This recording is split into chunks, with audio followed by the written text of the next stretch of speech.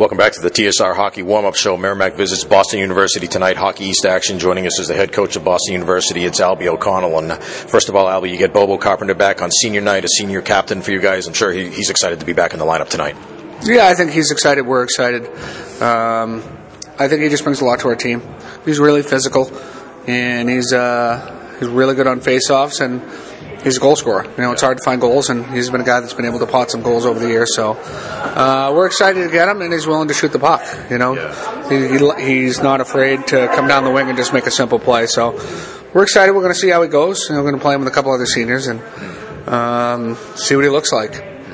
You know, if not for the 10 games or so that he missed, he might be your leading scorer. Your leading scorer is a freshman, Joel Farabee. Same for both these teams, actually. Chase Greasock from Merrimack as well. What have you liked about Joel Farabee's play this year? He leads you guys in goals, assists, and points. Yeah, Joel's dangerous. You know, I think Joel is he's grown as the year has gone on. He's played better defensively.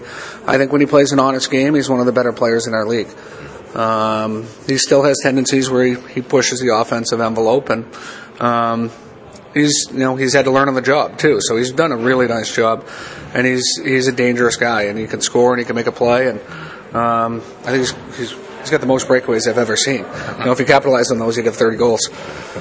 Yeah, he's got a real good chance to be the Rookie of the Year in Hockey East this year. But you're talking about defense, and one of the things that jumps out at me, you guys are 6th in the country in block shots. You're led by Dante Farrell. I think you have the top 3 Hockey East defensemen in block shots. Is that something that's developed throughout the year? Has it been there from the start? How do you guys coach that?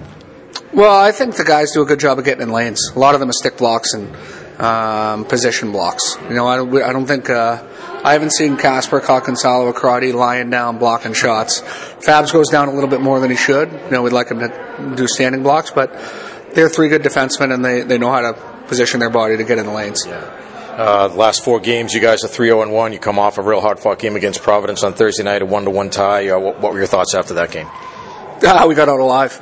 You know, I think they were really good in the second and the third. We played a really good first, and we could have been up a couple goals in the first. You know, we had a breakaway in the first shift where the puck goes around the guy and we almost scored. It's a wide open net and we hit a post. We had a chance at the end of the period where a guy walks in alone. We had another guy who came off the wall who was alone with their goalie. So we had 4 really good chances. We ended up scoring one.